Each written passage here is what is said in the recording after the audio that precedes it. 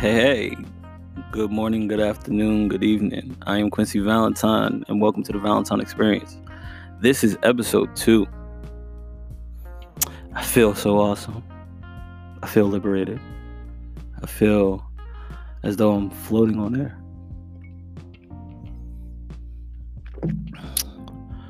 I want to thank you for the listeners that joined in for the first time today. And I want to thank you for the listeners that came back to see exactly what this podcast is going to represent. This podcast was a brainchild of mine about a year ago. Now, I don't want to give you this whole dissertation, how I did yesterday, or whenever I made the first episode, I dropped it yesterday, whatever. Well, this episode right here is solely for you to connect and get to know who you're listening to. So, without further ado, let's get started.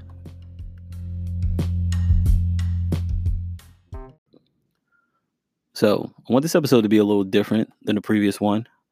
I want to give it more yin to the yang, due to the fact that the previous episode was a little bit more tense due to the fact that we are in a state of crisis as a nation.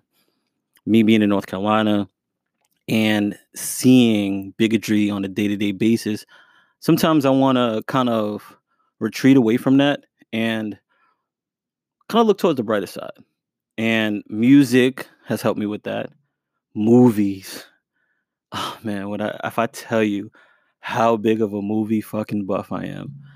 I have friends that are actually film critics, and and watching movies have always been my thing. I've just picked up reading as of recently, but movies have always been my thing.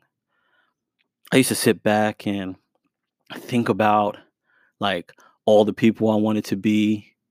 Like first, obviously I sit back and I look at different movies and I categorize them based on not just genre but ethnicity. And like some of my favorite black films, like Which Way Is Up by Richard Pryor or Cooley High. And even though it didn't do that great at the box office, Last Dragon, 6 Degrees of Separation with Will Smith, Will Smith's very first movie. But just those movies, I used to sit there and try to emulate the actions and how they moved and how they felt. One particular movie kind of stood out to me as a child when I was, how old was I? 92. Shit. Anyway, so 92, 6 years old, if I'm doing my math correctly. Well, 6 years old, I was introduced to the movie Boomerang. Now, to much of my listeners, I would hope you've seen Boomerang, right? Robin Givens, David Allen Greer, Martin Lawrence, Tisha Campbell, and my man, Eddie Murphy. And Eddie Murphy was just so suave and debonair, the way he talked, the way he moved, until he met his match, right? If you're familiar with the movie, Robin Givens' character, she was just blank. She was strategic in how she played things out, made him feel like he was inferior. But everything about Marcus, I just wanted him to win, right? So most of my times, I used to sit in the mirror. My brothers probably can attest to this, but I used to sit in the mirror and, the way he was just like, hey, only thinking of you. There's a specific scene where he's actually sitting in the office and he was sitting with the roses and he was like, only thinking of you. And I kind of took that to the heart when I started to talk to women as I got older. Funny thing, I was a womanizer, not proud of it. I have my moments, sometimes I'm like Aisha Curry, I need attention. I definitely need attention. But yeah, it's crazy because movies like How to Be a Player and The Mac, Goldie, or even Dolomite with Rudy Ray Moore. Like, it was just different. Everything about it was just different. And like, I wanted to be that smooth debonair character. And as I got older, like my mother, like when I would get in trouble at school, um, she used to make me read the thesaurus, right? She would make me find words in the thesaurus and read it out loud. Or there was one time in particular I got suspended when I was in 7th grade, and when I got home, she was like, "Shit, boy, since you don't do no motherfucking work at school, guess what?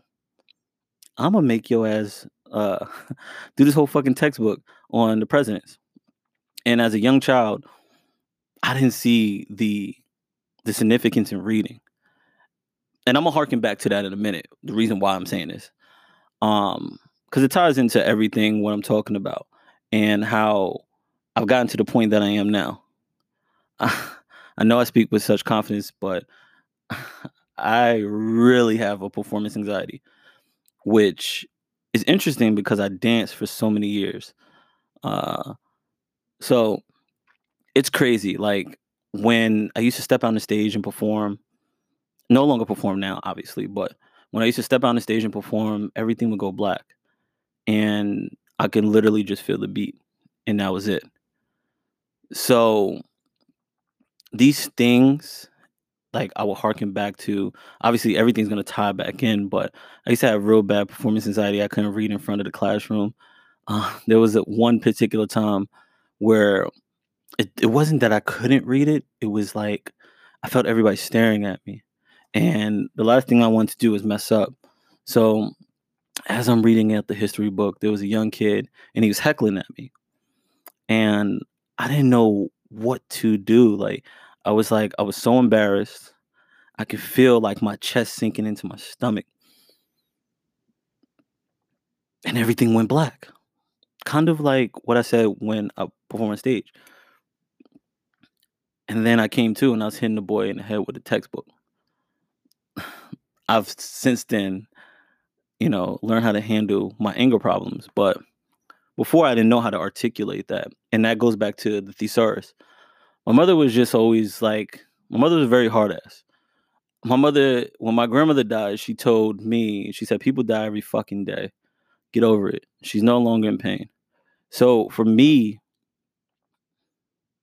just looking back on things and how my mother perceived things is kind of like the mantra that I've kind of gravitated towards as an adult. It's more it's more logic and look at the most simplistic way to handle things than to go based off emotion. So I always look at I compartmentalize. One of my favorite words. Oh my god, it's the best ever. But I compartmentalize and I go from most invasive to least invasive. And that's the only way I've learned how to manage things because I break it off. I break it off piece by piece by piece.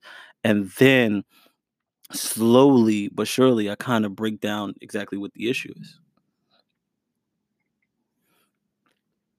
So I'm sorry, I'm having a little whiskey, but it's one of those things where I've always like look at the logistics, and as an adult now, being in current situation I'm in previous situations, you know, it was always like, what's the logical way to go about it?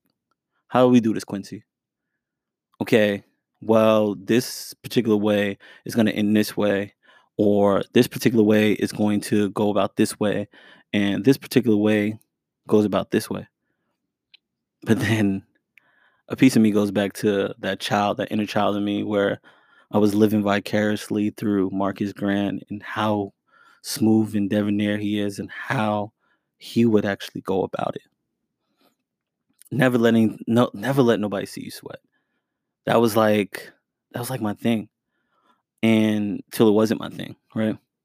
Because with all of that pent up emotion and the subtleness and acting as if you cannot feel or choose not to feel, eventually those emotions are going to flow over. And as I've gotten older, I find myself in emotional distress sometimes. Black men have never, ever, ever had a place to decompress and feel safe. And that's why I said I was going to tie it all back together. It's so crazy. We're expected to be strong. We expected to lead. And if we show any sign of weakness, if we attempt to talk to somebody about our emotions, we are soft. Like, it's crazy. Like, I can be like, I think about being an adult at the age of 20 something years old and talking to my bro, like, yo, what's up, man? Like, I'm going through this shit. I'm going through this, man. Like, I really need help. It's like, nigga, niggas go through that shit every day, boy. Like, just get over it. And I'm thinking, like, damn, like, I really got nobody to decompress to.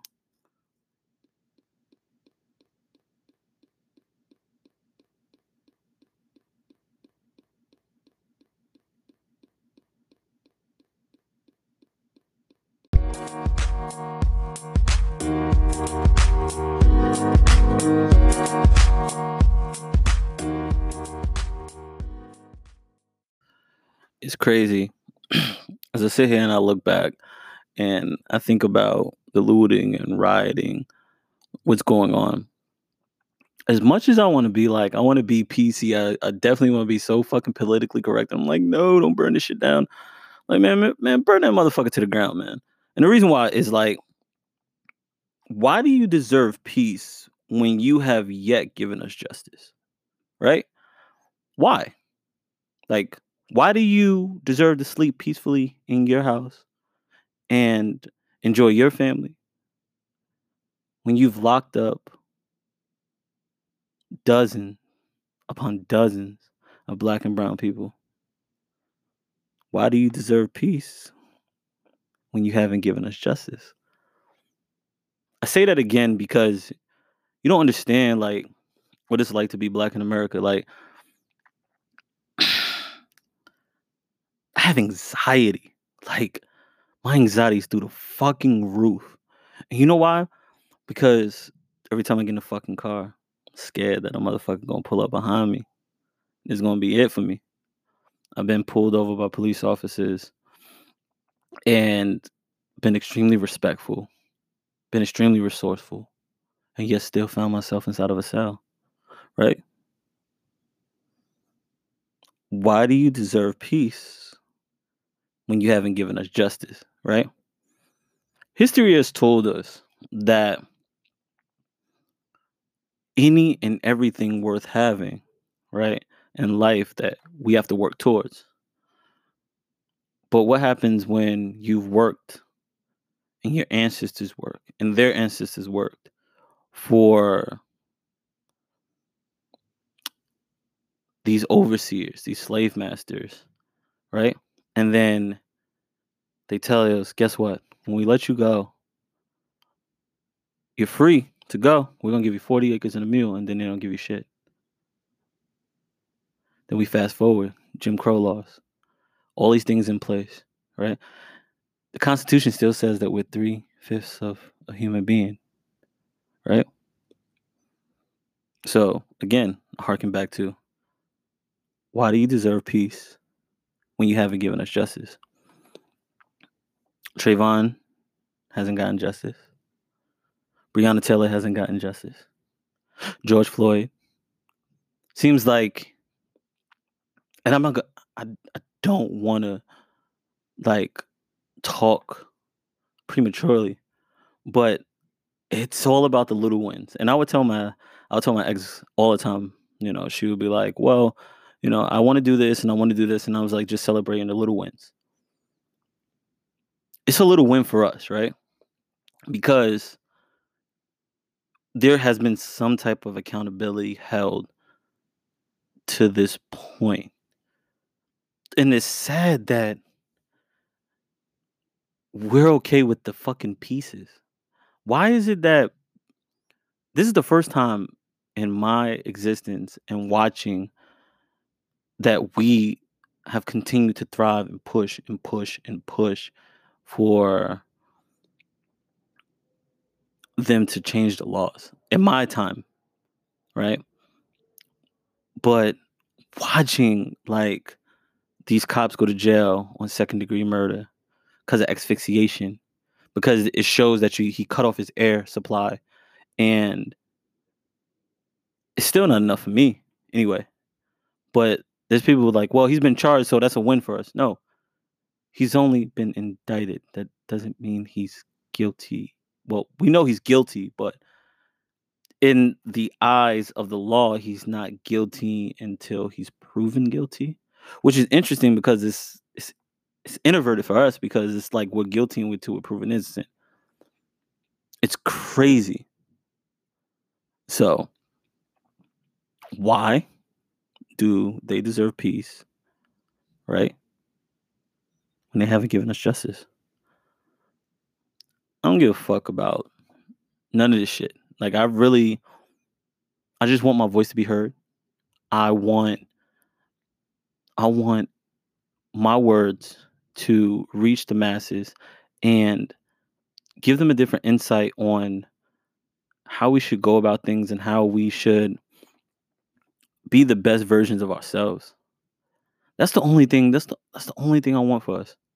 I want us to move as a cohesive unit, and I want us to be the best version of ourselves.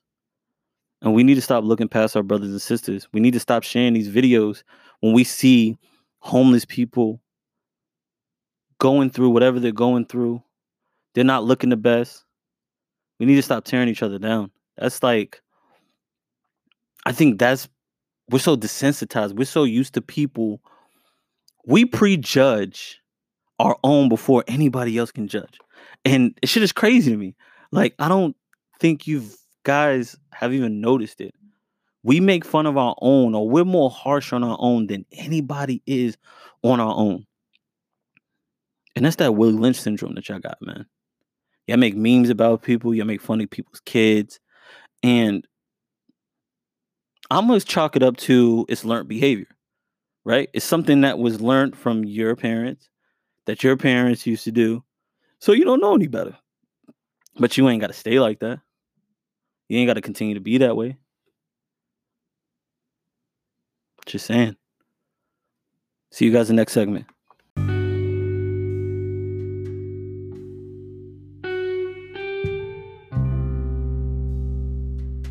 So this segment right here is solely for the young ladies. I call this Valentine's Nest. This is where I give you a look into how my mind is and how I view certain things. The nest is where you go to rest your head and to embark on other things.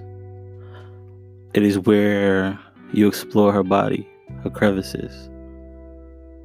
You roll your tongue from her toes to her labia. This is where you kiss her real slow and make her feel special. Make her feel like she's the only one. This is the nest where you slowly push her legs to her chest, where you expose her gaping, wet crevice. You position yourself with your knees on the bed. You lay your body softly across her torso. At this point, she can feel you rising. Now, she whispers in your ear and says, "Hey, I want you." Without a moment's hesitation, You into yourself, into her.